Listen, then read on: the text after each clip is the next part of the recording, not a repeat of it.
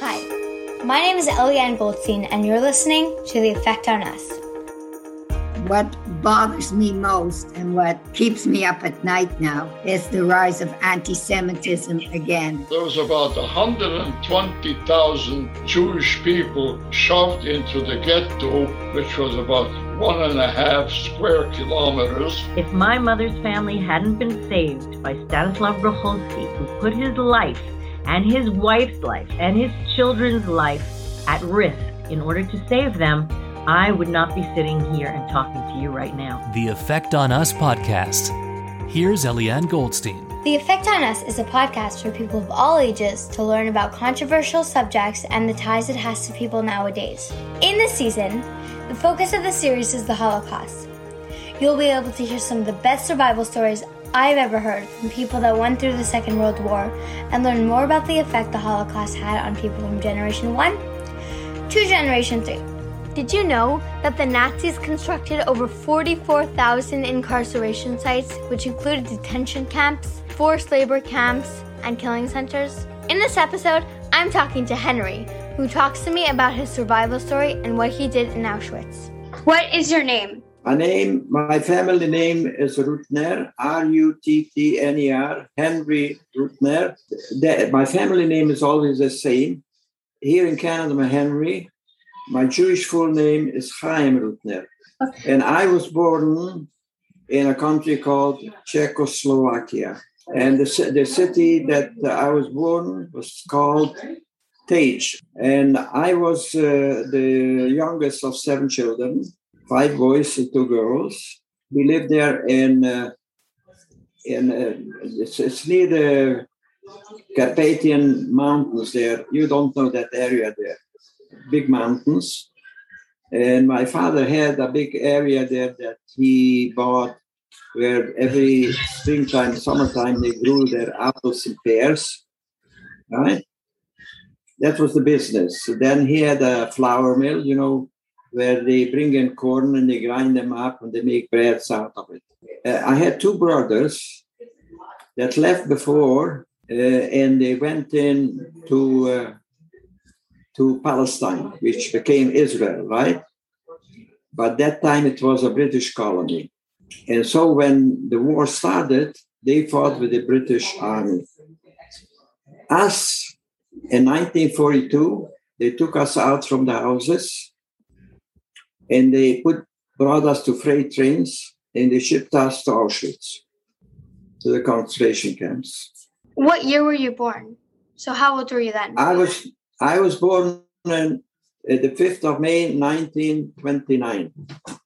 How old were you when you went to Auschwitz? I was 14. Was religion important in your house? We were Jewish people. We were not, those fanatics with the longer payers. We're just regular Jewish people. We had a nice synagogue. Cheder? And you're talking about Cheder? What? You went to Cheder? I went to elementary school, regular elementary school. Okay, and then we came home, we had dinner, and later we went to a cheder, a Jewish school, where a rabbi, a teacher, was teaching us everything about Judaism. Was there anti-Semitic behavior when you were growing up? Yes. There was big anti-Semitism, especially there was a church there. There was actually 3 churches, but near us was a church with Hungarian-speaking people.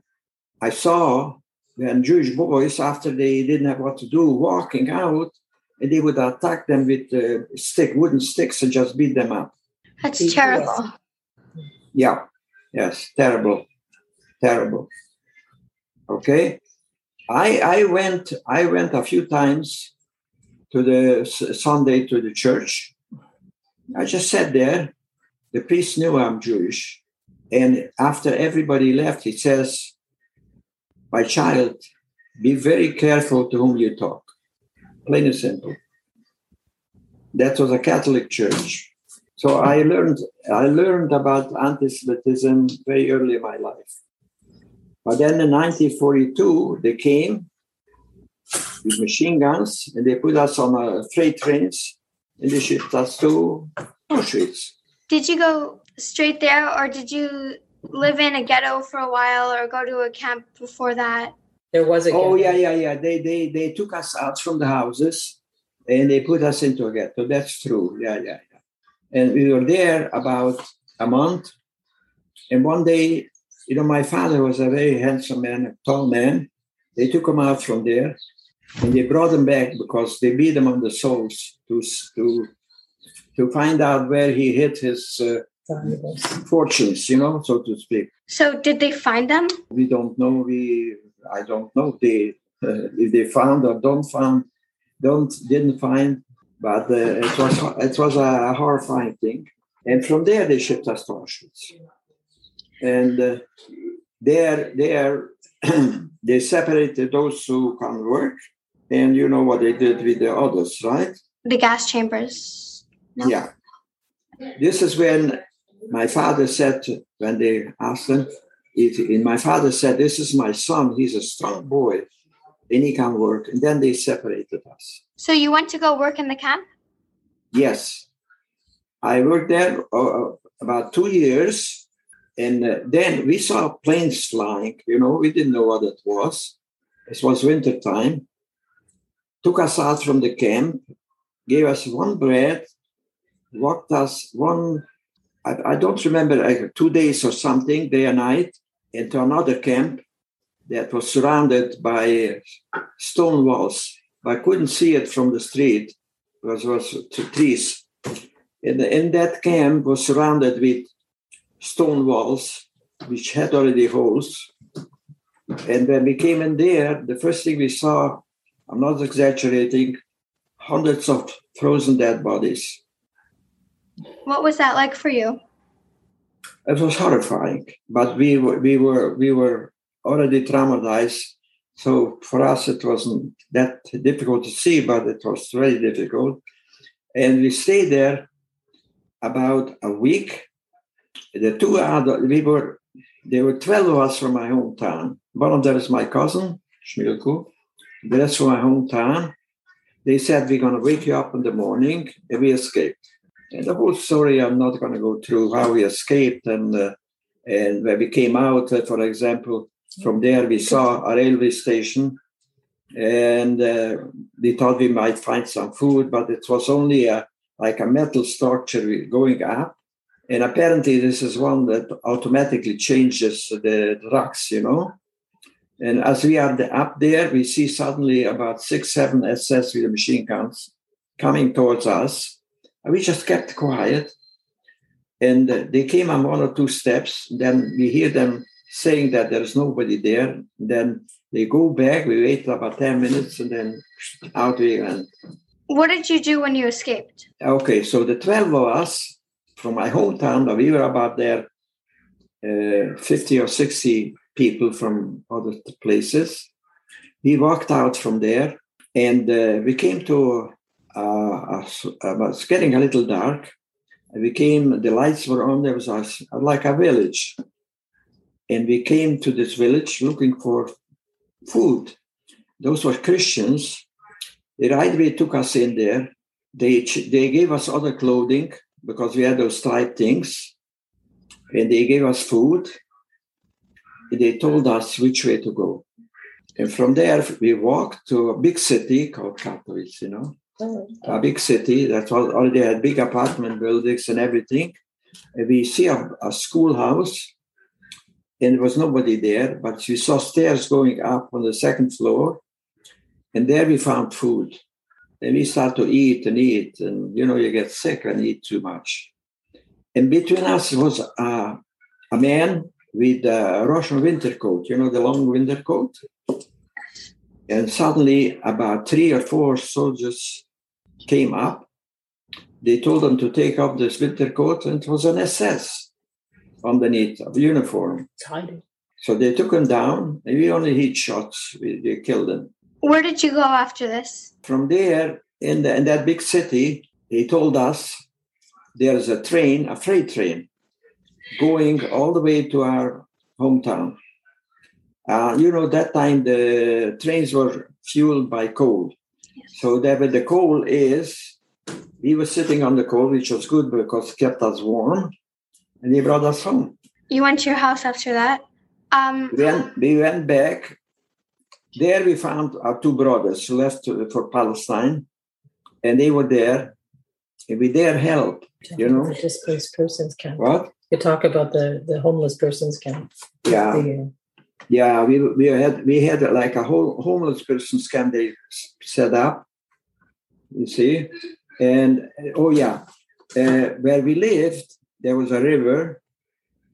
And there was a train going. On the other side was Romania, you know, the capital city of Bucharest. They had a Jewish agency looking after survivors. What was it called? Huh? The name of it. Huh? What was the name of the agency? Bucharest. James. The capital city was Bucharest. What year was this? In 1945. See, this is what I got from there. Yeah, it's an ID card. An ID card that I got there. And from there, I found out that my two brothers and my sister, two sisters, and Rumi, and my sisters were survived. Yeah. All of your siblings survived? No, not all of them. No, my oldest brother was murdered. Oishi. He was like a slave laborer, right? They took those as slave laborers. They took them to work. What about your parents? My mother died home because she wasn't doing well. My father was murdered at Auschwitz. So you found your siblings? Those who survived, I found, yes. So for how long did you stay in Romania? In Romania, we just came to get information who survived. When you were working in the camp, what did you do for work? Oh, they made us work in where they were making bullets and weapons. But those SS were horrifying people, you know. And if you didn't do something right, they hit you. The manager from the factory helped me an awful lot. He told me, you just do nothing, not only me, a couple of us, because we were young. You just sit down and do nothing. That helped us an awful lot. He gave us food and everything, yeah. You had a number, right? Yes, I have a number. I showed you, no? A is Auschwitz. It's a 9,443rd. What I was missing. My group. I know you said you escaped. What year was that? I think it was 1945. How long were you in the camps? In the camp, 2 years. 2 years. So what happened after the war, after you met with your siblings? Okay. You heard of Eisenhower? No. Well, Eisenhower was in that time the head of the British Army. He created in Germany a place that's called for homeless people. And we all ended up there. There we had food. There we had where to sleep. And of course, Eisenhower became then later on the president of the United States. And from there, one day they came and they said, pack up. And with a merchant ship, you know, like not a passenger ship, a merchant ship where they carry merchandise. So all of us were sleeping in the bottom. The crew was on top. And they brought us to Israel. There's a port city called Haifa. This is where 4 military ships, British ships, caught us. The people who managed the ship broke the engines, and they took us on the tow, and they shipped us to an island called Cyprus. Cyprus is an island where there are Greek and Turkish people living. So, but there we had already where to sleep and what to eat. And when Israel became a nation, they let us in, and boom, they brought us into Israel, which is the first time I was there. And they brought us to a kibbutz, but there were no chickens there, nothing. What we did, we built from bullets to half-a-ton bombs. That's what we did there. And later on, after that, I went into, first I lived in Tel Aviv, the capital city. And when you are 18, boys and girls have to go to the army. Here I show you a picture of me when I was in the army. Yeah, it's a very nice picture. Yeah, that's me. And this was in Tel Aviv in 1950. And this is this is when my hair grew back. Hold on. Oh, this is still the hat from Auschwitz, yeah. In the ID picture. Yeah. And we had a very good life in Israel. I met a lot of young people, became good friends, and I lived there for about 7 years. That's when my sister sponsored me to come to Canada. And I came to Canada. It was a new country. I didn't speak English yet, so I had to go to school to learn the language. And I started to work, everything what I could. Being a mechanic in mechanical division in Israel, I was able to get a job in a garage. Later on, I got a job at where they built airplanes, Canadair or Bombardier. I worked there for about 7 years, and the contract finished. And they would call me back, and I met a friend of mine, and he said he's going to Ontario to pick tobacco leaves. Now, I never smoked in my life, but it's a job. And we worked there, I think, for one season, which was about 6 weeks. Summer, yeah, the summer. Yeah, but there were farmers there from Canada, from Holland, and from Hungary. I speak the language. I got the Hungarian family, and the first thing they asked me, "Oh, are you from Hungary?" So I said, "No, but I'm a hungry boy. I need money." Yeah, okay. They were very nice people, though. They had a barn. They had 3 cows in there. They made a room for themselves in the barn, and they gave us their house to sleep in. So every morning we had excellent food. And so we worked there for about 7 weeks, I believe, and so forth. And so then we came back, and then I got other jobs and so forth and so forth. This year in school, we had to write letters to people to have a pen pal service. And I wrote a letter, and apparently my letter ended up with you. So Yeah, that's true. We read it. We read the letter to him. And I didn't get to meet you, but now I get to meet you, which I think is very cool. Yeah, it would be nice to meet you in person, of course. I know with this pandemic now that people are afraid to go out and you have to wear the mask and things like that. But I have been speaking up about fascism in many community centers since then, and wherever they ask me to speak. So is there anything important that you think you have to add? The only important thing is, what I say to people, be aware that there are still a lot of bad people in the world, and be careful to whom you speak. That's very smart. Yeah. He's a very smart man. Yes.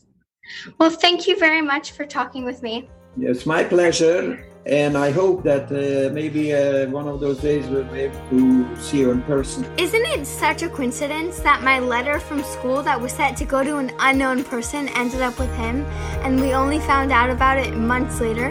Join me next time when I talk to Ilona Tot, who doesn't speak much, but you can tell that she remembers every bit of what happened. If you liked this episode, please like and subscribe and tell your friends. This is Eliane Goldstein. Tune in next time to The Effect on Us. And remember, history will not repeat itself. Bye!